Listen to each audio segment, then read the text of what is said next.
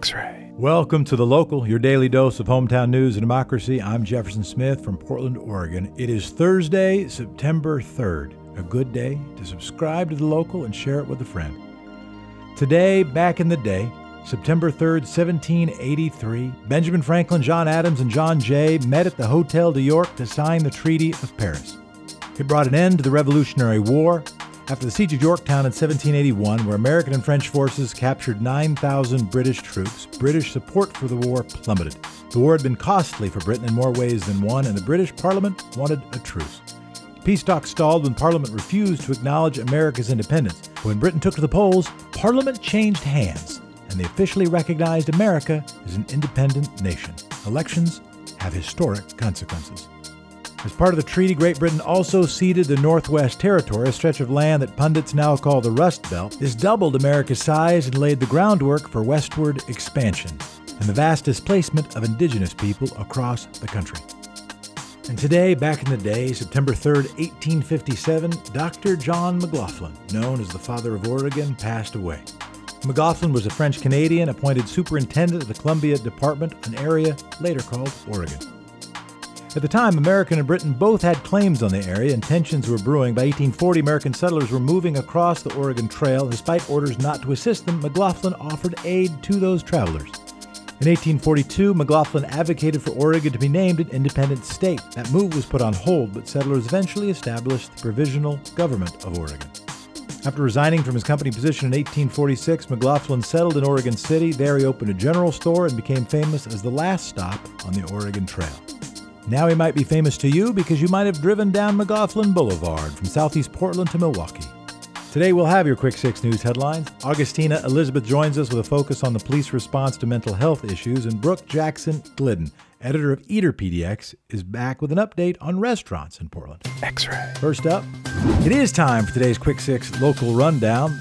The first day of school for Portland Public School students, Wednesday. Portland Public Schools did begin classes online. Some school districts will continue remote learning, at least for the first 2 months. Some schools in rural districts have opened for in-person classes. Remote learning will include a mix of live instruction over video chat and independent work. PPS has a technology help hotline to help the transition to online classes. Schools are having soft starts. That'll include professional development for teachers, lesson planning time, and family support. In addition to instruction, schools will also provide nutrition hubs for students and families that rely on schools for healthy meals. Unlike classes in the spring, schools will be taking attendance, giving letter grades, and testing students once again. As counties continue to report lower rates of COVID cases, more schools are considering reopening for in-person classes. A district needs to have a positivity rate of 5% or less of COVID cases for 3 consecutive weeks.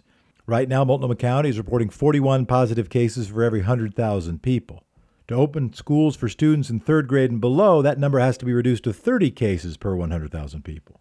A district will need to have an infection rate of 5% or less for 3 consecutive weeks, also a low case rate per 100,000 people. Right now, Multnomah County is reporting 41 positive cases for every 100,000 human beings. To open schools for 3rd graders and younger, that number has to be reduced to 30 cases per 100,000. To open schools for older students, that number has to get down to 10 per 100,000. So Multnomah County still has a long way to go before in-person classes will resume. Your daily dose of coronavirus data: 3 new deaths, 140 new cases. If you've been keeping track of this count in the local, you know those 140 new cases are a low number relative to previous weeks, that is. Health Authority reports that daily cases are in fact on the decline. The week as of Monday, August 24th through Sunday, August 30th, the Health Authority reported 1,558 new cases of COVID-19 infection. That's the lowest weekly total since the end of June and down 8.6% from last week. The Oregon Health Authority in the news again on a different matter. They are considering increased taxes on alcohol and tobacco. State agencies are scrambling for new revenue due to the recent economic downturn, and this year lawmakers are considering larger new taxes on drinking and smoking. Measure 108 would raise the tax on a pack of cigarettes from $1.33 to $3.33. The last time Oregonians raised a tobacco tax was a 60-cent increase 18 years ago, back in 2002. Raising taxes on alcohol has been even more controversial. Taxes on beer and wine have not been raised in Oregon in almost 40 years. And you can thank the lobbyist for a bunch of those industries, Paul Romaine, for stopping those taxes over the past years. Oregon has some of the very lowest taxes on alcohol in the whole country. After months of lobbying from opposing groups, the Oregon Health Authority has released its proposed budget for the next biennium. That's 2021 to 2023. A reminder that Oregon budgets for 2-year cycles, it means, by the way, that our guesses are often bad. Another reason why the kicker is so screwed up. We'll talk about that another time. Proponents of the increases say the taxes will help Oregon's high rate of untreated alcohol addiction. The tobacco tax increases face less opposition. The alcohol tax has fierce opponents. Neither lawmakers nor Kate Brown have yet to weigh in on that proposed increase. State lawmakers are questioning the head of Oregon's employment department. The questioning was part of several days of hearings about the state's unemployment crisis. Acting Director David Gerstenfeld, we've talked about him before, updated lawmakers on the statistics. Since mid-March, about 538,000 people have filed for regular unemployment benefits. About 345,000 have received them. That means 21,000 are still waiting on benefits. The rest were denied or stopped filing weekly claims. The backlog for the pandemic unemployment benefits, the PUA money, that's even larger. More than 46,000 have been paid, but 32,000 are still waiting. Gerstenfeld also said that Oregon has received funding from the federal government for a $300 a week supplement to unemployment. That extra $300 would last for 5 weeks. He said the program will start sometime in September, did not specify when exactly.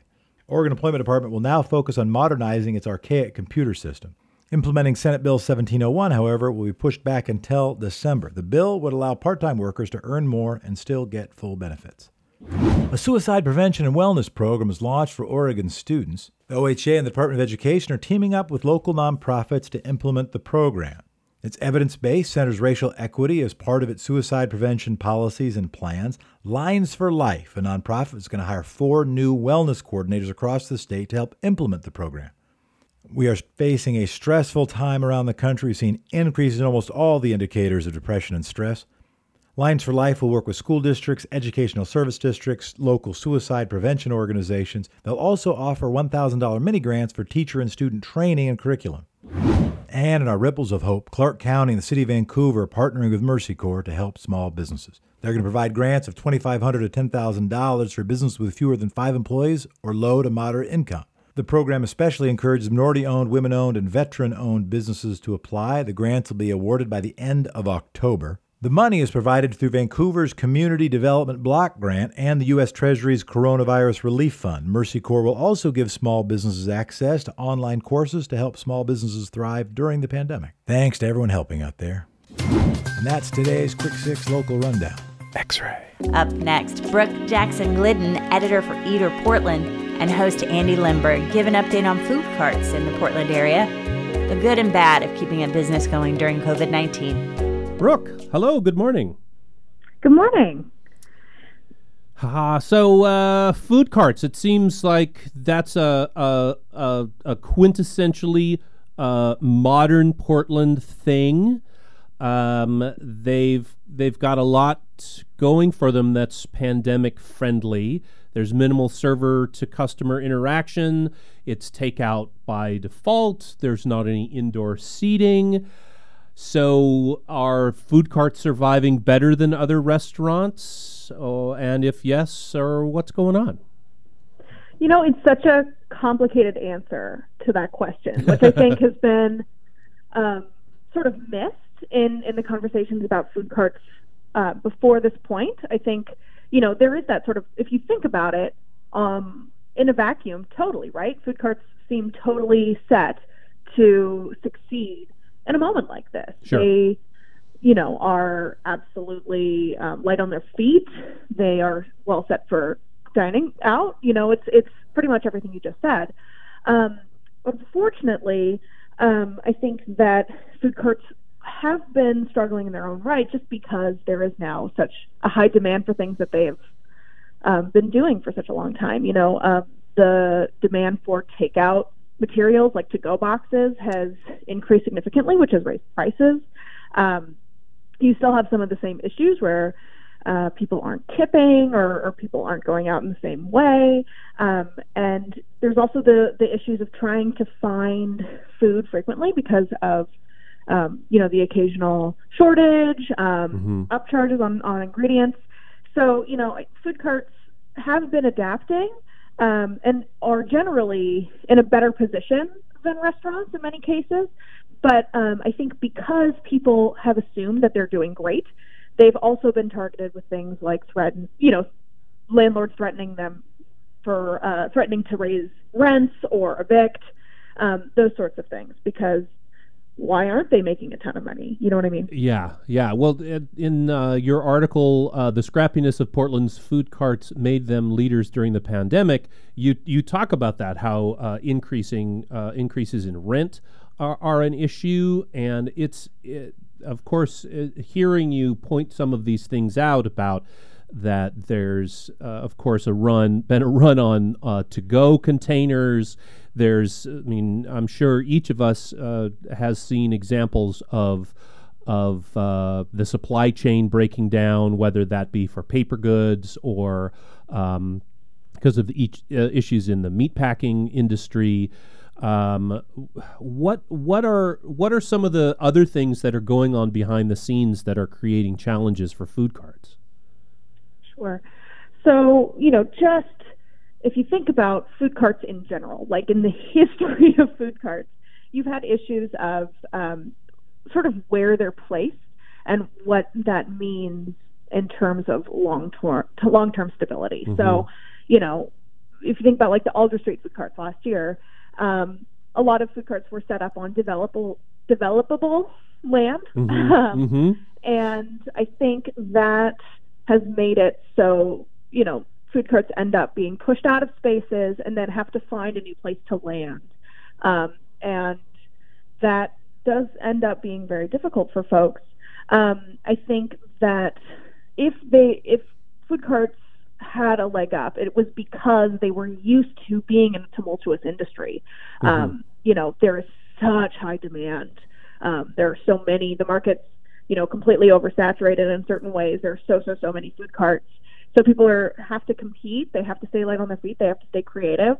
And you're working in this tiny kitchen. So, the amount of food you can store, the amount of food you can yes. make, all of that really requires food cart owners to be very smart about how they run a business.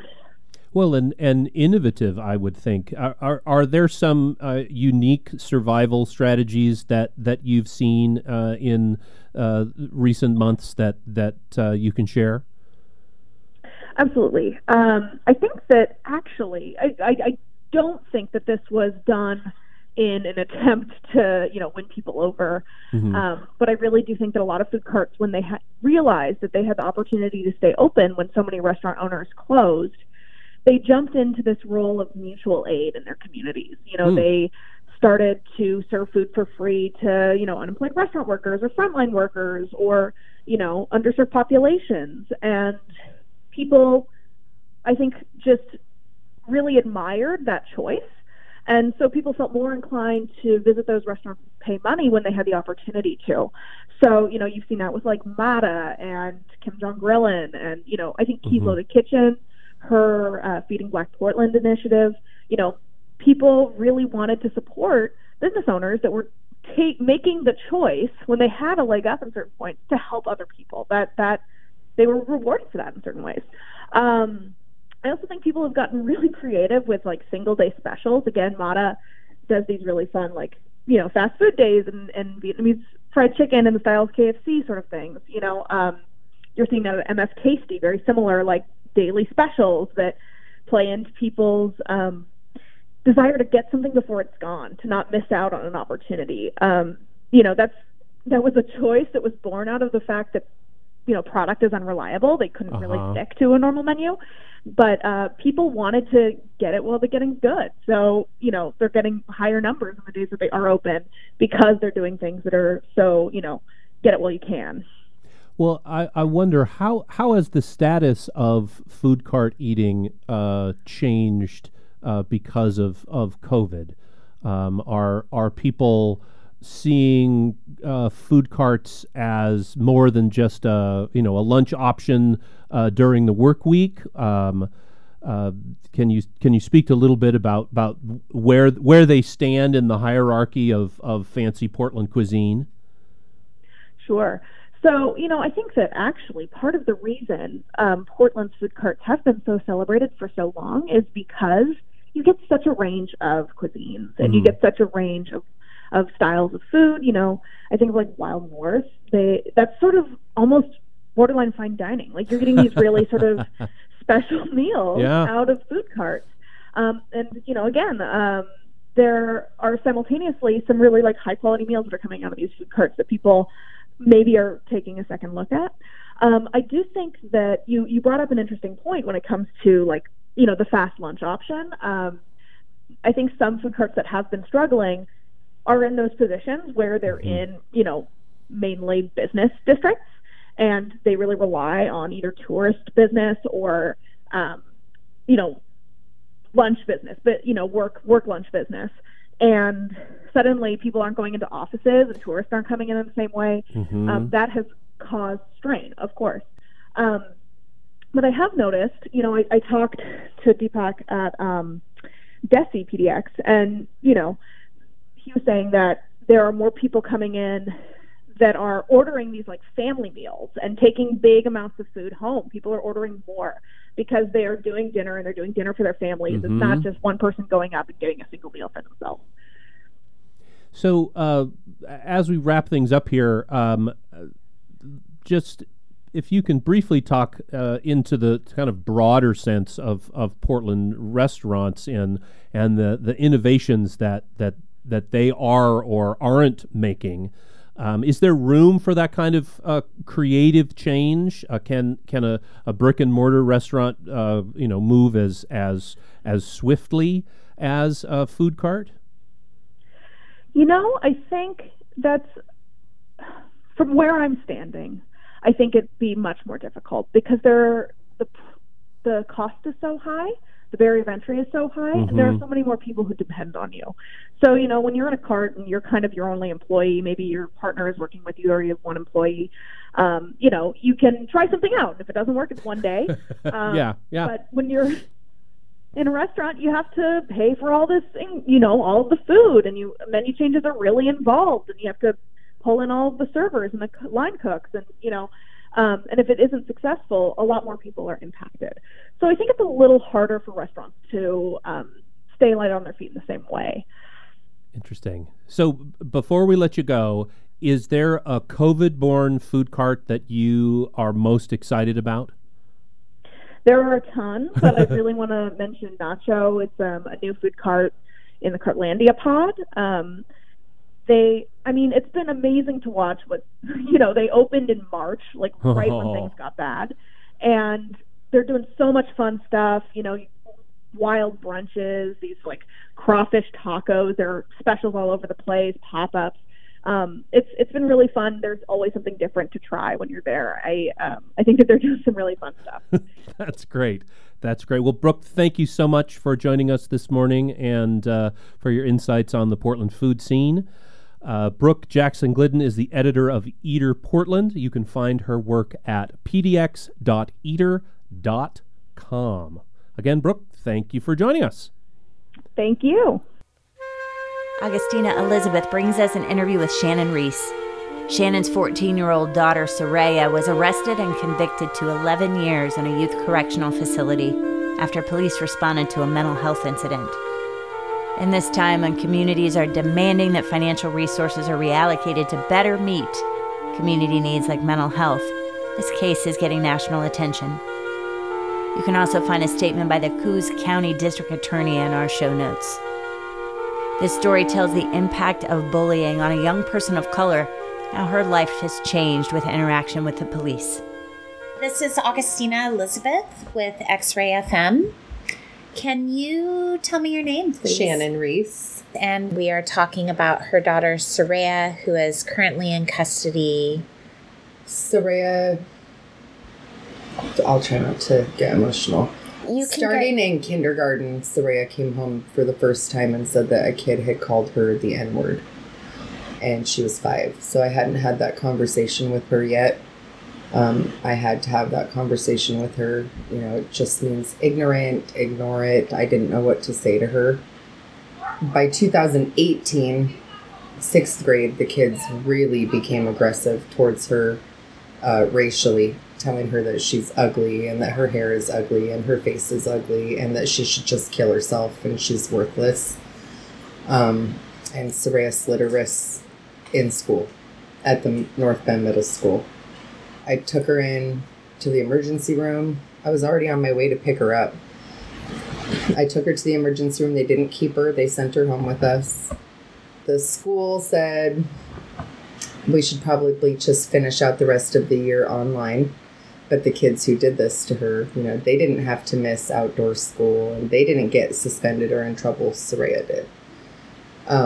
She just became really depressed. She started wearing black. She started cutting all the time. We had her in counseling. We'd had her in counseling for an entire year when her pediatrician said that we should probably try an antidepressant.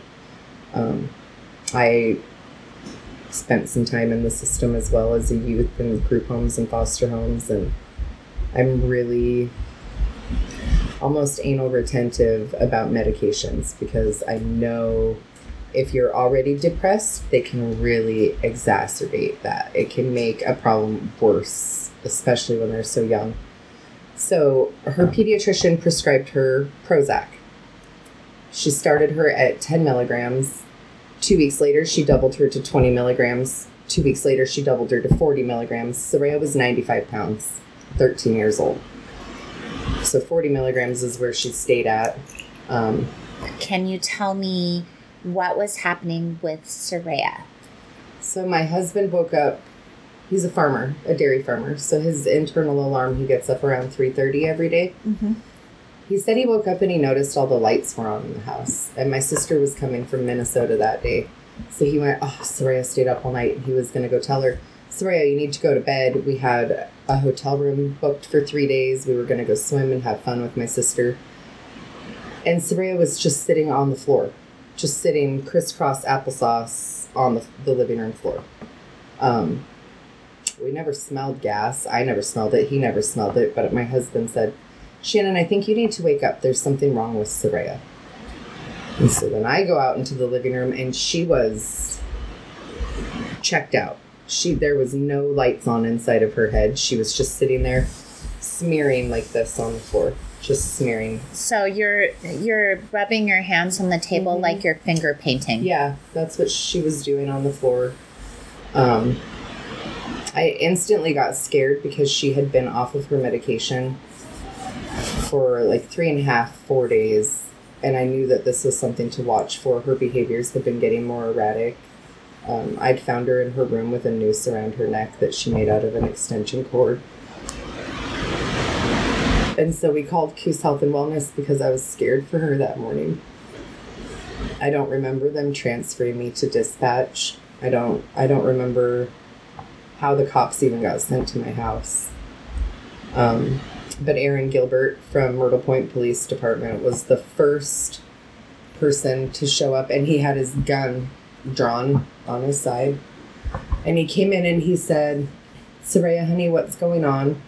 Saraya thought that I had called the cops on her, so she was mad at me. You know, she's 13, and she was mad, and he said, I'm going to place these handcuffs on you. You're being detained. You're not being arrested. Do you understand what I'm saying? And she said, yes. He walked her out of my house and read her Miranda rights the second they were outside my door. And we never got her back. They charged her for a 4-inch by 4-inch square of carpet that had gas on it. They charged her 3 counts of attempted homicide and 5 counts of attempted arson. And we told them that they were wrong. We told them this was a mental health issue. They wouldn't let me be in the room with Saraya when she was interrogated by Officer Ritz from the Coos County Sheriff's Department.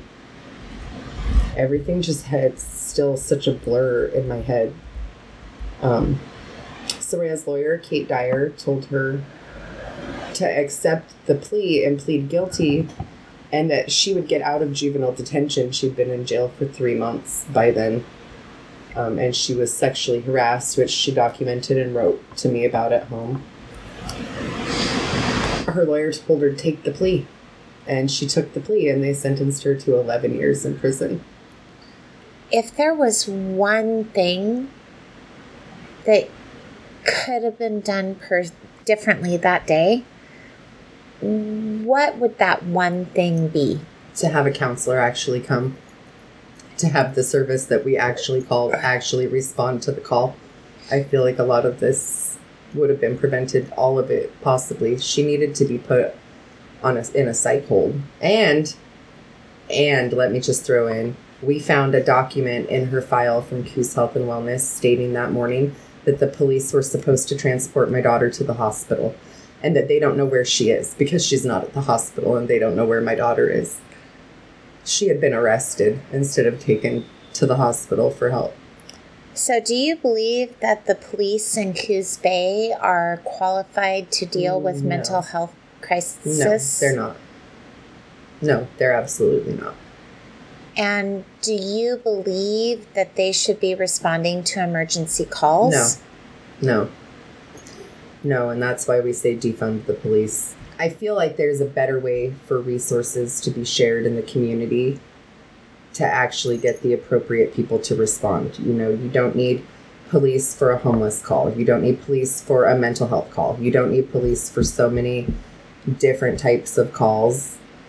I feel like sometimes they just make it worse. So, in your experience, your daughter was taken and arrested when she should have been given mental health help. Yes. And now you're fighting to get her back so that she can get the help she needs. Yes. We're not asking for her to come home, you know. In a perfect world, she'd walk through the door tomorrow and be home.